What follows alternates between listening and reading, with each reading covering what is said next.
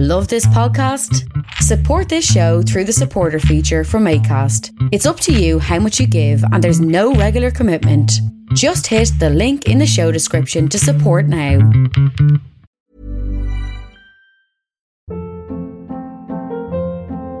Hold up. What was that? Boring. No flavor. That was as bad as those leftovers you ate all week. Keke Palmer here. And it's time to say hello to something fresh and guilt-free. Hello Fresh. Jazz up dinner with pecan-crusted chicken or garlic butter shrimp scampi. Now that's music to my mouth. Hello Fresh. Let's get this dinner party started. Discover all the delicious possibilities at HelloFresh.com. There's never been a faster or easier way to start your weight loss journey than with PlushCare. PlushCare accepts most insurance plans and gives you online access to board-certified physicians who can prescribe FDA-approved weight loss medications like Wegovy and Zepbound for those who qualify. Take charge of your health and speak with a board-certified physician about a weight loss plan that's right for you. Get started today at plushcare.com/weight loss. That's plushcare.com/weight loss. plushcare.com/weight loss. This week, the Bookshelf Cinema is screening Still Alice, Leviathan, Awake, Birdman, 2 Days, 1 Night, and more. The Bookshelf is an independently owned culture hub located at 41 Quebec Street in Guelph. For more information about their hours, listings, blogs, and accessibility, please visit bookshelf.ca. I'm awake, I'm ready to go. By the way you're lying there, no one would know. Creative Control with Vish Khanna. On this episode, a conversation with prolific and gifted comedian Matt Braunger, who lives in California. Matt's new special is called Big Dumb Animal. It's out now, and we chatted about that a little bit, and also his life living in Portland, Oregon as a kid, and listening to George Carlin records, and moving away from Portland and being on the Late Show with David Letterman, and you know what it takes to be a comedian these days, all sorts of stuff. So that's the deal. This is me and Matt Braunger. You're going to hear some material from his new record. I think this is a good one. Enjoy myself and Matt Braunger.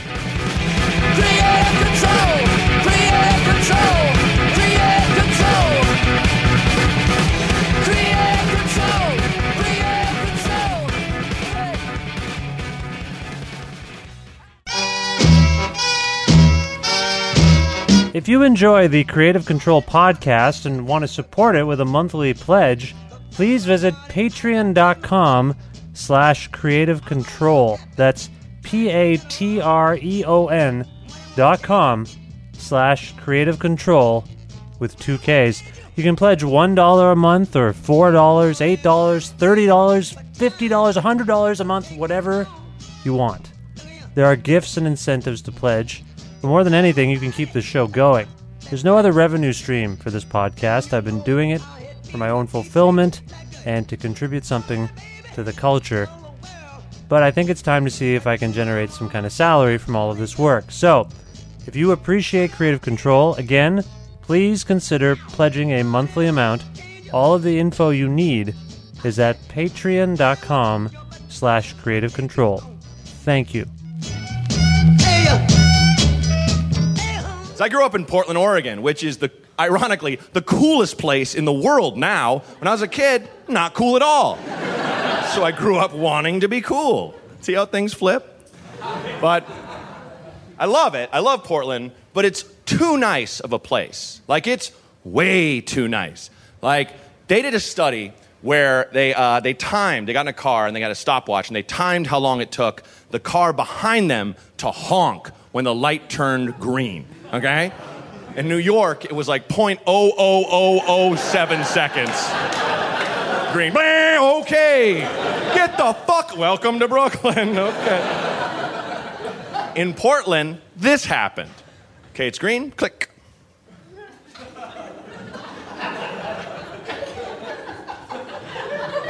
That's 30 seconds. You serious? Holy shit. Ah! The guy got out of his car, walked up, and was like, bunk, bunk, bunk. You guys okay? You all right? Just checking. Brought you a slice of pie. Matt Braunger is a gifted stand-up comedian and performer who spent a good chunk of his life living in Portland, Oregon, but now calls Los Angeles home. He was a cast member on Mad TV during that show's final season. He has starred in a few Comedy Central stand-up specials and acted on some sitcoms, and he's appeared on almost every high-profile late-night talk show in America. His new stand-up special is the hilarious Big Dumb Animal, which is out now via Comedy Dynamics. And here now to talk about stuff is Matt Braunger. Hello, Matt. How are you?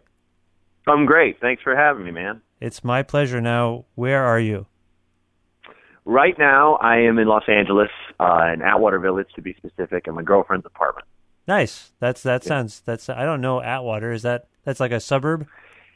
No, it's in L.A. It's right next to Los Feliz and Silver Lake, and it's yet another hipper than hip area you'll find here in Los Angeles. Okay. Yeah. How long have you been in LA? I've lived here about 12 years. Okay. So you're fully ensconced. You're used to it. Nothing surprises you? No, well, there's always stuff that will catch you off guard, but yeah, I pretty much have the lay of the land by now, for sure. But you have to understand, since there are no seasons, it only feels like I've been here for like 6 years. Right. So it all runs together in a timeline of steady sunshine and broken dreams. So it's just all, it doesn't feel like I've been here that long, but I have. Yeah. That still throws me off. That still blows my mind. That seems kind of weird. Yeah. It's like being in the Yukon territory where there's like no sun for like almost the entire time, and then all of a sudden the sun won't go down. You know about that? Yeah, exactly. Yeah, it's a lot like that, but stretched over a decade. Right. Well, speaking of timelines, you made this record when you were 39, which yes, on the record you kind of imply is like a purgatory age for a single guy with no kids. I'm curious, is this your most reflective hour of stand-up yet? Oh, certainly. Yeah, I mean, I really tried to focus on, the foibles of my life and exactly where I am and who I am, and just try to be as honest as possible. I think I succeeded on a lot of levels, and, in some might need a little bit more work, and I can do that in the next hour. But, yeah, a friend just kind of gave me a note earlier last year and just said, I think your stuff is funny, but I wonder if people get exactly who you are when they see you on stage. And I'm a fan of comedians who, like 5-10 minutes in, I get like, oh, okay, I get who this person is. I get who he or she is, and who they are and where they are in their life, kind of thing. So that was kind of the aim, for sure. You have generally been more of a joke machine type person. You're not someone who spends a lot of time neurotically talking about yourself. No, I do that too. I'm an only child, so yeah, there's neurosis built in. But it's I always like to do sillier stuff or a little more observational stuff, but it was kind of, the last special I liked it, but it was all over the place. It would just kind of switch gears and just, it was just a bunch of stuff thrown in a pot. All good stuff, but this one there's a little bit more of a theme. And I don't want to push that too much. I don't want to do the next one and have it be like a, God forbid, a one-man show or something like that. But yeah, it was just a little more focused that way. Now, I'm 37. I have 2 kids, but I don't yet feel old. Like I'm tired, but sure, I do stuff. I feel engaged with the world around me. Do you feel old? Because I assume by this point you made the special when you're 39. No, man. It's weird. I mean, it's I try to exercise regularly. I have a pretty avid social life, and I definitely, one thing I've accepted about myself is I'm a bit of a human being of arrested development. Like, I'm kind of reaching a point that most dudes reach when they turn 30 as a 40-year-old. And it's, I don't think that there's necessarily anything wrong with that as long as I'm honest about it. I think the saddest thing is when a guy gets into his 40s and just will not face it and will not, be honest about it. I don't feel 40. I really do not. And I'm sure if I had 2 kids like yourself, maybe I would. 'Cause it's a very invested thing. It's a very athletic thing, from what I understand, with friends who have kids, chasing the kids around and, putting up with fatigue and exhaustion and things like that. But no, I'm with you, man. I think, our parents' generation, well, for one, they smoked cigarettes when they were like 13 or 14. and that's going to age you right there. Right. And you know, and I think we kind of understand health boundaries a little better than the generation before us, generally speaking. But you know, it's maybe I'm not as honest with myself as I like to believe, but I just don't feel my age, like, you know, in a good way, I should say. Yeah, I think it comes down to just being able to play and have fun. It comes down to. And are you 40? You must be 40 now. Yes, I am. Yeah, I turned 40 in August. And you feel good. You feel fine. Yeah, man. Yeah. I might drop dead tomorrow, but I don't think so. No, We'll see. You seem like you're in good spirits. Yeah, I think you sound healthy enough over the phone. I think you'll be fine. Thank you. Okay, good. Good. I'm going to run with that. I'm going to hold you to that. That's my diagnosis over the phone. Now Perfect. You're a comedian, which means you're a writer, and thus you do some pretty solitary work. And as we've discussed already, this record, Big Dumb Animal, seems a bit more reflective of you. Are you? I'm trying to get a handle on you. Are you a lonely person? No, I'm not. I've always been. I think one thing being an only child does is it teaches you how to make friends. So I've always been good at that. I've always had, you know, good people around me. You know, honest people, which I think is essential. And I wouldn't necessarily categorize myself as lonely. Sometimes you're not as honest as you want to be about that kind of thing, because it is such a, you know, it's a sad feeling to feel lonely, and it's tricky when you're on the road a lot and just staying in hotel rooms. But I would not categorize myself as a lonely person per se. Sometimes I'm a little too inward and I don't share enough. I'm working on that now, but but yeah, I'd say short answer, probably not. But I think if you were just like, do you think you're a lonely person? I just said no, and just left it like that. That'd be so, just let it hang. That'd be so weird. Where you're like, okay, what kind of music do you like? Yeah, it's strange. a little strange. Do you prefer working on your own, or do you like collaborating with other comedians? Because you've done a bit of both.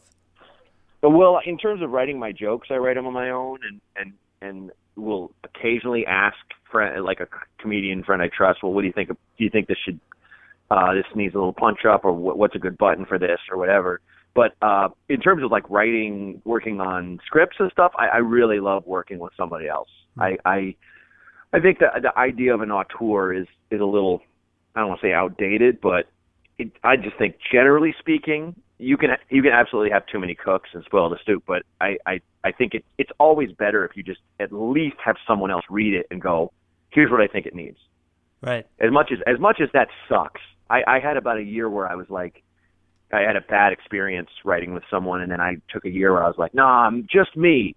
And all the ideas I came up with, like, were okay, but they were a little half-baked, and it was kind of like I let my pride get in the way a little bit. Now, I really dig writing with someone, even though sometimes it'll drive you crazy when you're just like, no, I really love this scene. What do you mean we have to cut it? And you know they're right. That kind of thing. Right. Yeah. No, but yeah, I can see how both would work for a guy like you, because I think the stories you tell are very vivid, and I could see someone else even, seeing something about them that you, in a way that you could enact them, where they could come to life in a way. Yeah. That's the one thing. You always have comedians, and preferably ones that'll come up and offer you a suggestion. It's a little strange when, like, the MC at the club is like, oh, I got this. I know how you can make your joke better. Kind of like, get away from me. But it's always funny when someone's like, oh, you should add to that story. And I'm like, no, but it's a true story. I don't want to add that. Yeah. It's like, oh, it'd be funnier. It's like, no. And granted, I do exaggerate. Absolutely, I embellish. But if the person's like, well, what if the person had one leg? It's like, but they didn't. They had two. Well, like, no. Not gonna go that far. It's a weird age we're living in and I was going to ask you about this a little bit later, but it is a weird age where I think a lot of people think they're funny. Mm-hmm. And it's a weird, nervy thing where they think they can tell a comedian what the hell they should be doing. Yeah, but that's not even that's been going on forever. Because that's the thing about comedy is it's one of those things. I would say not most, but a lot of people back their mind are just like, I could do that, and they don't really think about what it entails. That's why it doesn't get a lot of respect. Yeah. And I get it, but it's kind of, I was thinking back, there was a time, this is so random, but there was that show, America's Got Talent, and they had a female, like, child comedian. She came out and she did her jokes, and then one of the judges was like, well, you know, you're only 12 and you're better than 90% of the comedians out there. And it's like, dude, go fuck yourself.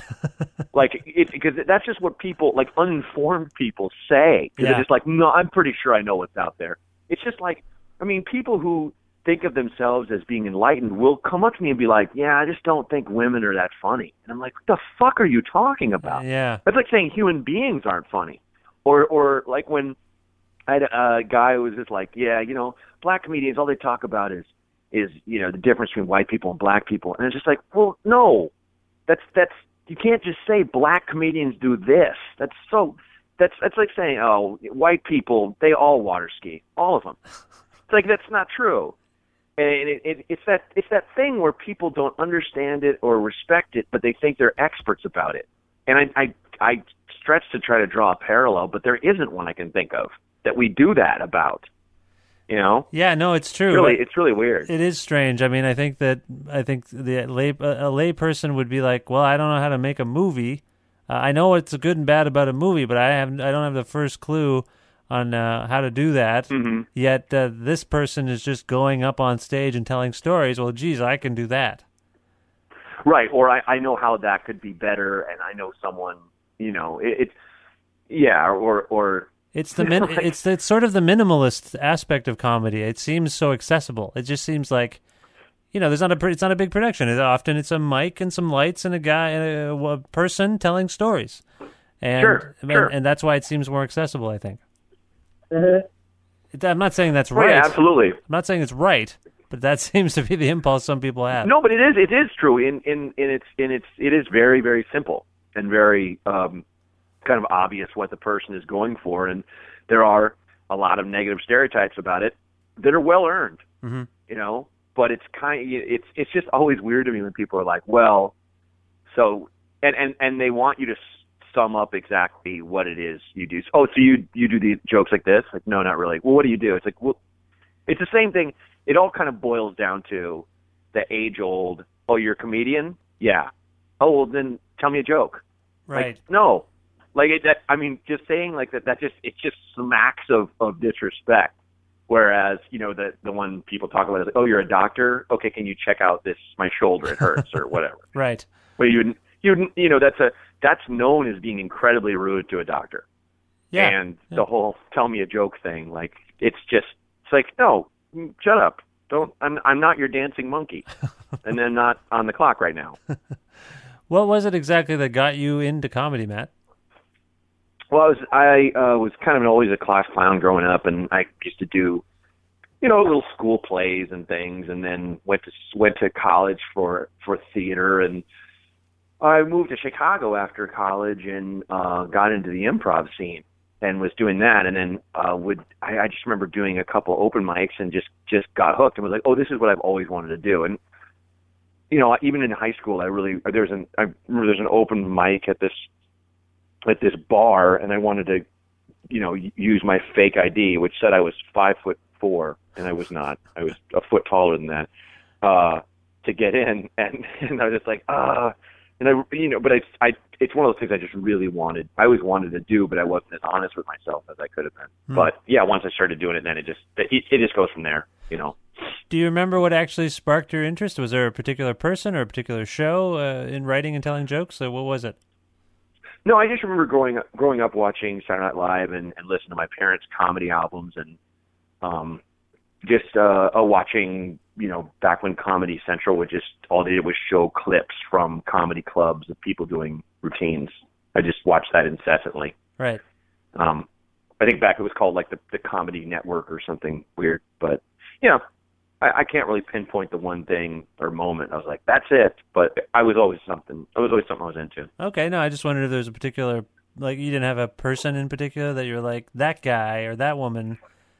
No, I mean, listening to Class Clown by George Carlin when I was a kid on my parents' record player. Oh, okay. It really clicked to that because it was just, you know, it was just about, you know, he has a line where he's like, you know, class clowns are, all the same, you're sitting in class, you get bored, and you figure, well, why not rob someone else of their education?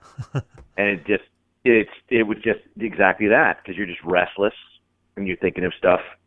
I was always just riffing and saying stuff in class out loud. Like, looking back, I was like, oh God, I would hate to be my teacher. Right. Shut up, man. Now, on Big Dumb Animal, there's a moment, in fact, there's a bit where you talk about the fact that Portland is cool now, but it wasn't very cool when you were living there, right? No, not when I was growing up. Now, what was it like? I mean, we have I'm calling you from Guelph, Ontario, which is Canada's Portland, in terms of yes. hippiedom and, well, I don't mean to disparage Portland, but the stereotypes of basically what Portland, often we relate to Portlandia here in Guelph. We're like, well, that's pretty much this place. Yeah, Portlandia is pretty dead on.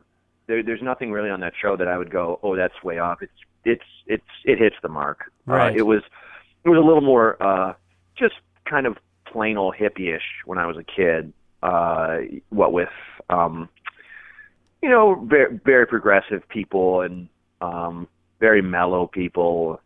A lot of fringe art, a lot of bad art growing up that you'd see. But my parents would take me to plays and things like that, and I had a good group of friends. There was no real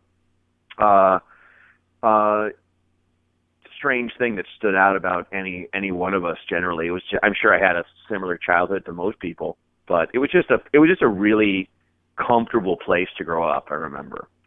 But at some point, it still is. But now it's a lot more in demand. There's a lot more money there now.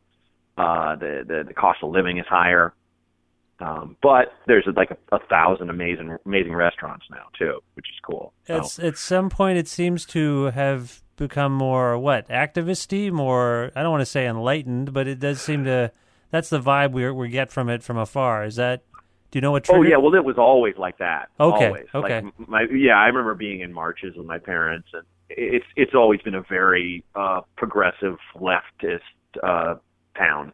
You get a little more out in the sticks, it turns the exact opposite way, or into some of the richer areas that the wealthy people that don't want to pay taxes to keep junkies in rehab kind of thing. But it's generally speaking, it is very slightly Marxist. Right, that's the vibe. That's totally the vibe. Mm-hmm. And but you're saying at some point there were better restaurants. Like there's just for some reason taste was added to the list of attributes. Oh, it's interesting. I think it was growing up where there were always great places to eat and stuff where people kind of went off the grid and we're like, oh, I can open up a restaurant for cheap. And that just once people started finding out that, oh, this is this beautiful town that's an hour from the beach and an hour from the mountains, and there's all these amazing natural resources in terms of farming, in terms of getting food from the source. Mm-hmm. Then about 10, 15 years ago, people just started opening up all these great places that were kind of reflective of the vibe there. So I think that mind state was kind of always there, but once people kind of just discovered it on a national sense, people then just chefs came in droves. I'm reminded of being in I forget if it was Puerto Vallarta or Mazatlan, but there were great Thai restaurants there.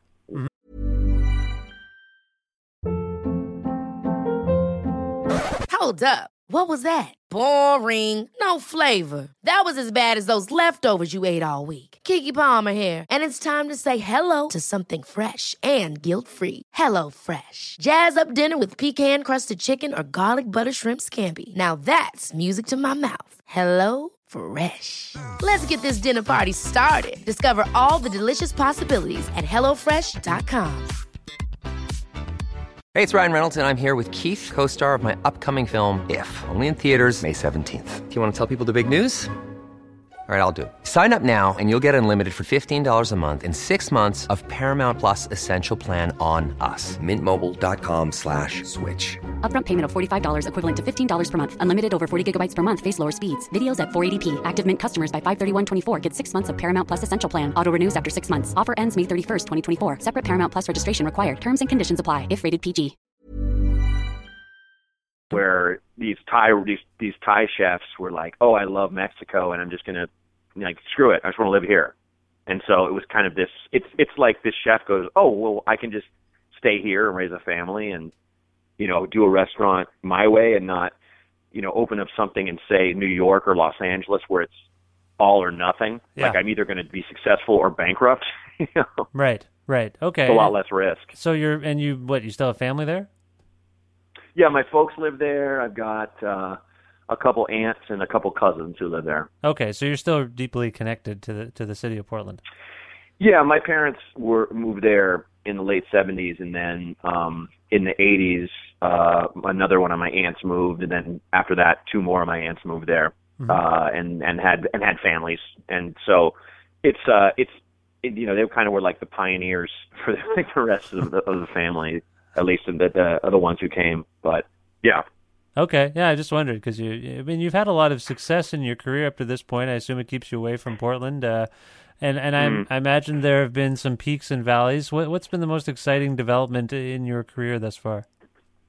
Oh man, I think that the most surreal thing was doing Letterman in 2008, because a year before that I still had a day job, and that was also when I had Mad TV, so that was kind of there's like a pinnacle, but I remember that was just like, oh wow, this is the Ed Sullivan Theater, this is insane. And just doing, at this point, having done 2-hour specials that have been on TV is a pretty massive deal for me. Yeah. When I think about it, it's just insane. But just really, bottom line, making a living at it. And, I'm not rich by any means, but it is like a regular job, which is all I really ever wanted. You have pipe dreams of, massive fame when you're growing up, but then you get older and you see what that kind of stuff does to people, and you're kind of like, well, I don't even know if I want that. Like if I got offered some massive role or something like that, of course I'd have to take it, but it doesn't hold that, all or nothing allure like it used to. If you know what I'm saying. Yeah. It's just, honestly, just when I look at the people I started out with, and all of us are, getting by and doing either well to really well. It just that to me is the pinnacle. It's really exciting. Well, for a lot of celebrities, for actors, some of the biggest actors in the world, whoever, there's not really job security in what you do, is there? No, you have to be very careful and make the right decisions, and don't do something dumb like buy 3 cars or you turn down too much work. It's a balance. Yeah, definitely, and you have to. And it's a lot of the people I know who I think are doing amazingly are just nervous wrecks when I talk to them. Like, oh man, I don't know if the bottom's going to drop out. And, I've had friends who did twice as much road work as me, to the point where they just had no social life back home.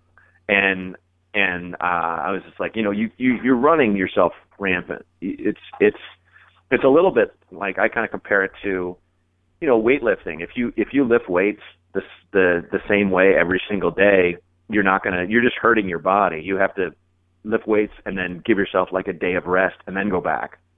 It's the same thing for me with stand-up. If I did a long set every single night, I would not be mentally healthy, I don't think. So what do you do?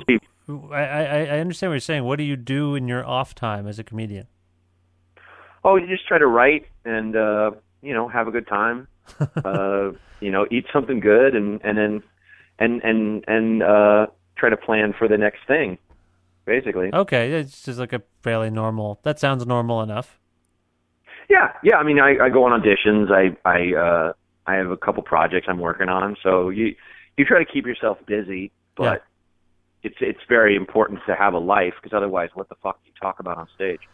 Well, you mentioned that people you know are stressed out, and it's a hard life. It can be a hard life. There's so many platforms for comedy by professionals and amateurs nowadays, and for everything that explodes in popularity, there are countless things that fly under the radar or don't get picked up. It just seems very competitive, and I'm curious, what do you make of the current landscape of content production? Like, everyone is making stuff constantly, it seems. Yeah. Well, it doesn't look like that's ever going to stop, and that's okay. Some things will get looked at more than other things. I just kind of I try not to let it concern me or consider it too much, because other than the stuff I want to do, it doesn't really affect me. Right. And it's just like anything. You concern yourself with the things you can control, and then the rest you kind of just let it go. It's just like being, try not to let feelings of jealousy or anything enter your mind. It's just like, you can't really concern yourself with everyone that's making stuff and putting stuff out. Just put the stuff out you want to put out, I guess, in short answer. Yeah, no, that makes sense to me. But do you feel pressure to be on Twitter or Facebook or something as a comedian? Do you feel like, I got to come up with something today? No, I mean, to a degree, you gotta hustle. Yeah, absolutely. But you can also oversaturate yourself, like people that just tweet 20 times a day. You're just alienating people. Right. Okay. So your approach is to everything in moderation, basically.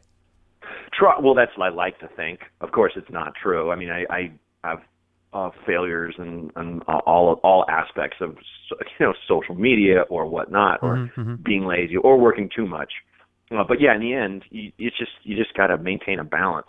Don't let it drive you insane. And it's just like when a comedian's relaxed on stage, the audience is relaxed, and you get it's kind of a parallel for your life. Right. Now, you've been involved in TV and filmmaking and all sorts of other things. What do you think is the best entry point for comedy writers these days? So where would you recommend people focus their energy? Boy, that's a good question. I think, obviously write what you know and write what you think is funny. I think the trap people fall into too much is, here's what people are looking for, and so I'm going to make that, rather than let me write about my own life, write about the truths that I know, that I've discovered. In terms of the best way to get discovered, I still have not found that out. I don't know. I think that changes daily. But yeah, just the things. I mean, I have projects that I'm pitching around town, but I'm also doing stuff on the side with friends that I just think is funny, that I'm just going to make myself. I think it's right now we're in a huge era of DIY, of do it yourself. So, as much as you can learn about how to make your own shorts, how to make your own films, the better. Because you can pitch all day, but if you can just show someone, here's the thing I wrote, and it's like a 5-minute thing, people are like, oh great, I can just watch this. I can see exactly what your vision is. Yeah, there does seem to be this sense of like, just your calling card is whatever you make. You can make whatever you want. It saves us doing job interviews these days. I feel like there barely are. Well, that's not true, but I think there are auditions and job interviews, but people are just making stuff. Yeah. Well, Dan Harmon had the best analogy that I've heard for it is, when he was a kid and he'd be walking in the woods, and his mom was like, well, if we get separated, you just stay where you are and I'll find you. Mm-hmm. Don't wander all over the place. I'll find you. And it's the same thing with being creative, with the people that can help you out, be it representatives or producers or whatnot. Just make good shit, and then people will find out.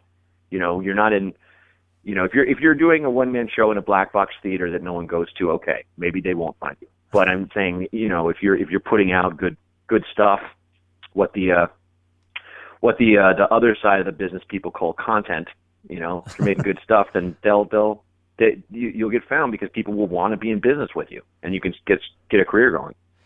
Yeah, I just read. I was just reading this book. Have you read this book, Poking a Dead Frog?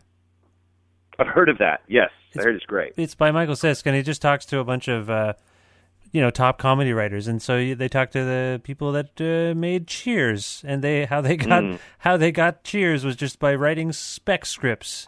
Yep. And I don't know if that's still a thing. And I'm only asking you because you're in that world. I mean, is that something you've done?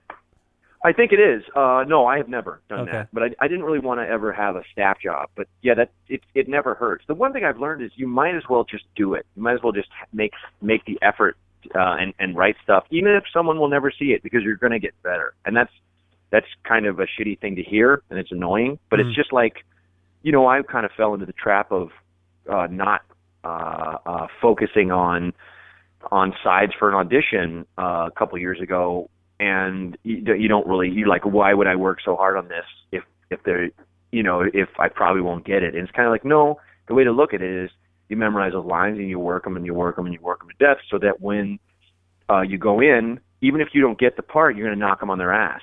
Right. They'll be like, shit, maybe he is like a 6'4" guy and not a 4'9" black woman, that kind of, no, but you know what I'm saying? Like, Sure. Yeah. And it's one of those, it's always the same thing. Like, if you're going to work, you might as well work hard. You might as well, if writing a spec script is tricky, but it'll teach you things to write it, even if someone never sees it. So between a spec script and also just having a packet, if you're going to be a comedy writer, of sketches that you've written or ideas or whatnot. So they kind of get what you could do. I appreciate the industry talk all of a sudden. I didn't mean to take us down this route, but I figured you might know. You've been doing this a long time. A little bit. I'm not that familiar with that world, but I have a lot of friends who really are. Yeah. Well, as a comedian, I'm curious about you and your country, because I can't. I think. Are you feeling good about the direction your country is going in, where it's at right now? No, I'm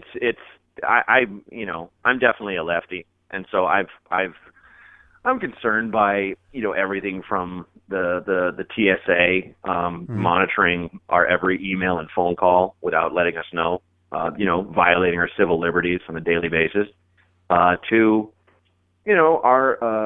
our ever constant role as the world's policeman, and lately our need to use deadly force on black citizens and with no repercussions on the law enforcement side. Mm-hmm. So, I do really love it here, and there's so many things I do love, but it's, I'm not a love it or leave it guy. I'm a love it, so work on changing it for the better. I think we are in a horrendous deadlock with our political parties where nothing is getting done, and I'm not happy with a lot of things that our president has done and promised to do and then didn't. But at the same time, he's not, non-citizen, devil-minded, radical Islamic terrorist like he's been painted by a great number. There are people in my country who they hate him and they don't know why, because it's just this propaganda that has been beaten over the heads of the citizens, namely mostly by like Fox News. But yeah, so those are all my grievances off the top of my head. But no, it's like, to be honest, yeah, I haven't been very happy over things. But there are a lot of things we're doing that I think are great too, and I do genuinely love it, and I love being an American. But yeah, I mean, I think back to when I backpacked through Europe, and anytime people found out I was American, they would just get in my face about I think, was it back when George W. was president? I forget. Anyway, but it was just like, yeah, no, I get it. He's horrible, but it's this thing of not even just that, but a lot of the stuff does not come out in our media as honestly as it does in, say, like The Guardian in the UK. Right. Or various other, or like, Al Jazeera. It's that alone drives me nuts. Now, so I get it. I get it. Does this, I've just spent a lot of time with what I gather is your most personal hour of comedy yet, and this was purposeful. Does all of the stuff you just described is it handy as fodder for your material, or do you stray away? Well, no, yeah, I don't do a lot of political stuff because I'm just not that good at it. I just tend to kind of go mental and get angry about it, and I think angry comedy is great, but I know people that are better at it than me and are way more informed than I am. I don't keep as up to date as I should, probably, as an adult and a citizen. Mm-hmm. But it's just not exactly my bag. My job is more to just, let the steam out and let people kind of forget their problems a little bit. Like, that to me is my fundamental thing. But I will, if there's something I'm like, oh, this is a great hook, this is something that I can talk about. The other problem is I like to keep my stuff as timeless as possible. Right. And if you're talking about something that just happened, I remember when I had a joke about a movie that was out back in Chicago, and I loved doing it. But a year later, I'd have to. Anytime you're like, "Hey, you guys remember that?" When you're setting it up with that, it's kind of like, "Yeah, dude, we lived through that. What do you have now?" Yeah, that's a good point. Yeah, I never thought of that. Yeah, it's the equivalent of guys like going like, "Remember Monica Lewinsky?" Like, "Yeah, we do. That was a really weird time. Can you talk about something else?" Yeah. No, I hear you. Okay, no, that makes sense. Yeah. Well, what's coming up next for you, Matt? You've got this special out? Yep, that's out. I've got a web series that I'm doing for Comedy Central that we'll be shooting sometime this year that I'm excited about. And then, just going to be on the road and, a couple other things in the pike that I'm not generally supposed to talk about, but they will come to light, or not. We shall see. But yeah, that's about it. Just the road, and the specials out on available digital download, and should be available for vinyl in like a month or two. Oh, cool! You got into the vinyls. I've noticed this is happening more with stand-up records. Are you excited about that? Are you a vinyl guy?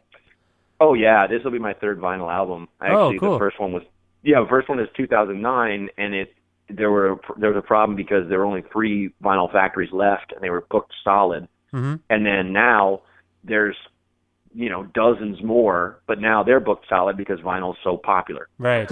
Right. Catch-22. It's damned if you do or don't in terms of that now. Well, that's exciting. That's great. And now you mentioned the road. Are you planning to come to Canada? Yeah, you know what? I will be there. I'll be in Vancouver, BC, next weekend. Next weekend? So, holy cow. So we are talking at the right time. I didn't even know that. That's amazing. All right. Perfect. Yeah. You'll be in Vancouver? Great. What are you doing, the Biltmore or something? No, the Comedy Mix. Comedy Mix. Okay. Well, yes, sir. I'll send some links out to people so they know where to go to figure that out. And I'd love it. Thanks, dude. And they can go to mattbronger.com too if they want to know. And I'm relatively sure I'll be doing Just for Laughs too in Montreal. We'll see. Okay, cool. Yeah, you've done it before, right? Oh yeah, sure. I go about every other year. Okay, cool. Well, let me just tell folks that once again, Matt Bronger's new special is the very funny Big Dumb Animal, and it's out now via Comedy Dynamics, and you can learn more about it, as he said, at mattbronger.com. That's MattBraunger.com. Matt, is there something from the album that we can play for people right now that'll make sense as a standalone bit? Oh boy, yeah, I think trying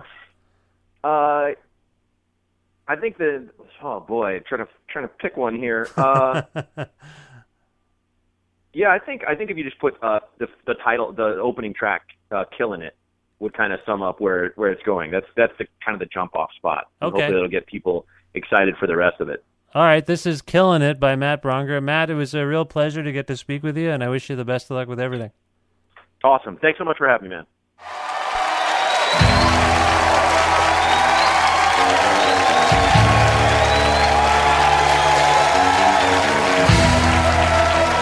Ladies and gentlemen, Matt Bronger!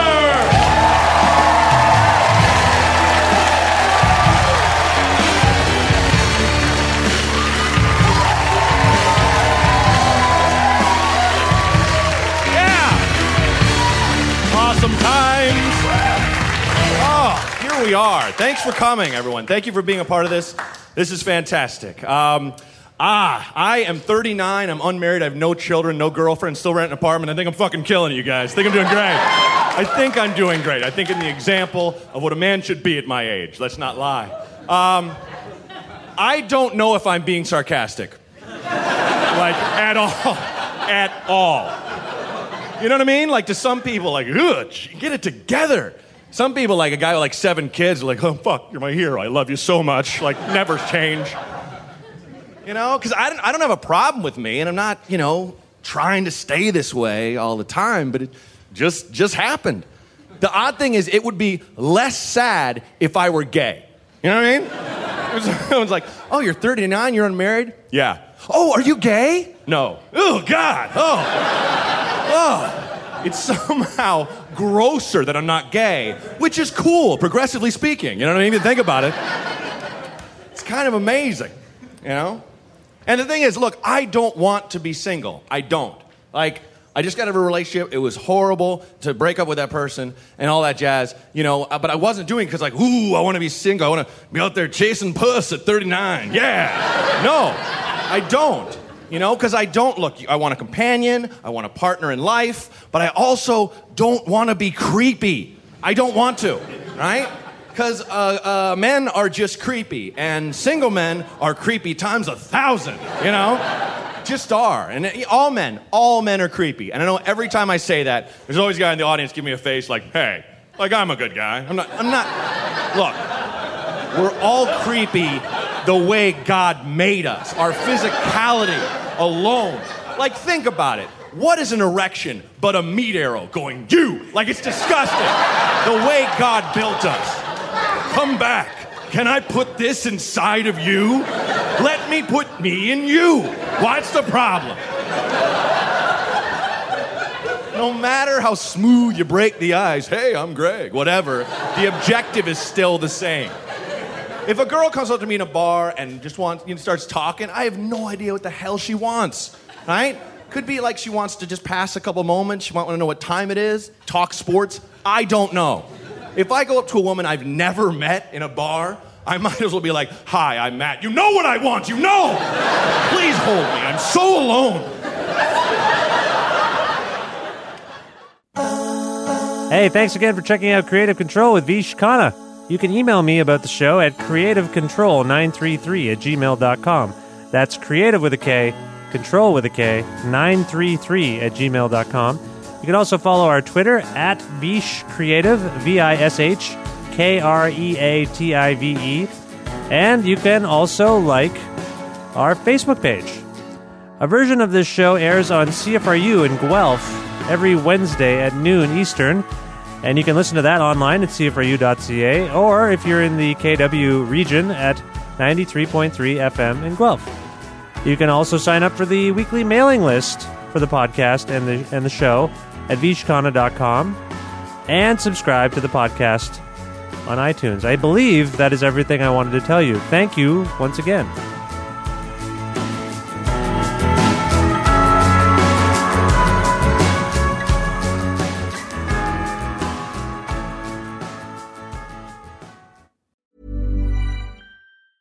Ever catch yourself eating the same flavorless dinner 3 days in a row? Dreaming of something better? Well, HelloFresh is your guilt-free dream come true, baby. It's me, Keke Palmer. Let's wake up those taste buds with hot, juicy pecan-crusted chicken or garlic butter shrimp scampi. Hello Fresh. Stop dreaming of all the delicious possibilities and dig in at HelloFresh.com. Let's get this dinner party started. Hey, it's Paige DeSorbo from Giggly Squad. High quality fashion without the price tag. Say hello to Quince. I'm snagging high-end essentials like cozy cashmere sweaters, sleek leather jackets, fine jewelry, and so much more. With Quince being 50 to 80% less than similar brands. And they partner with factories that prioritize safe, ethical, and responsible manufacturing. I love that. Luxury quality within reach. Go to quince.com/style to get free shipping and 365-day returns on your next order. Quince.com/style.